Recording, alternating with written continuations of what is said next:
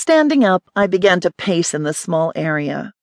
The muscles in my back were screaming at me. My legs were hardly able to move at all. I looked a bit like a penguin, shuffling around the crowded area like a caged animal. The airport had delayed the flight to Scotland twice, and now there were rumors that they were going to cancel the flight due to intense weather here. Hobbling over to the windows that separated the general population of JFK Airport from the blistering cold, it looked like a sea of white. The snow was thick and somewhat frightening as I watched it come down in clumps. It had been coming down harder, but since I had fallen asleep in that small, horrid little chair, it had eased up a bit. There was still a curtain of white, so one wasn't able to tell the sky from the ground, but it was easing up a bit. Rolling my neck and rubbing it with my hands, I watched the snowfall. This hadn't been what I expected at all. I had flown in from PDX in Portland, Oregon on my dream vacation. I really hadn't thought it would turn out like this. Of course, no one wants to be stuck in an airport for 2 days. I glanced at my watch and sighed. Exactly 69 hours and 53 minutes. Annoyed, I slapped my hand against my thigh and watched out the window. It wasn't the thought of having to cut my vacation short due to work. I had taken a leave of absence and wasn't due back until after the next school year. Who's to say teachers don't get burned out? We do. We just usually don't complain about it.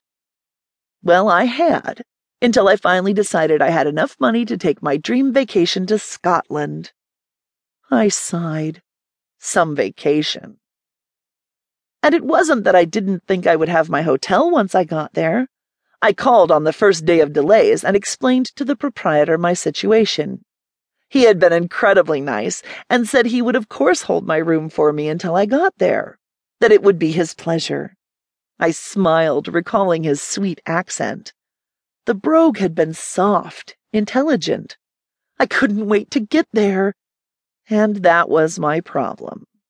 Impatience. While other passengers had opted to either cancel their tickets and go home, go to another airport and hopefully have better luck, or even gone to a local hotel, I had not. I opted to stay here, in case there was a flight that needed to be boarded quickly. Damned impatience was giving me a cramp in my neck, back, and legs. Sighing, I turned and began to hobble back to my seat near the ticket counter.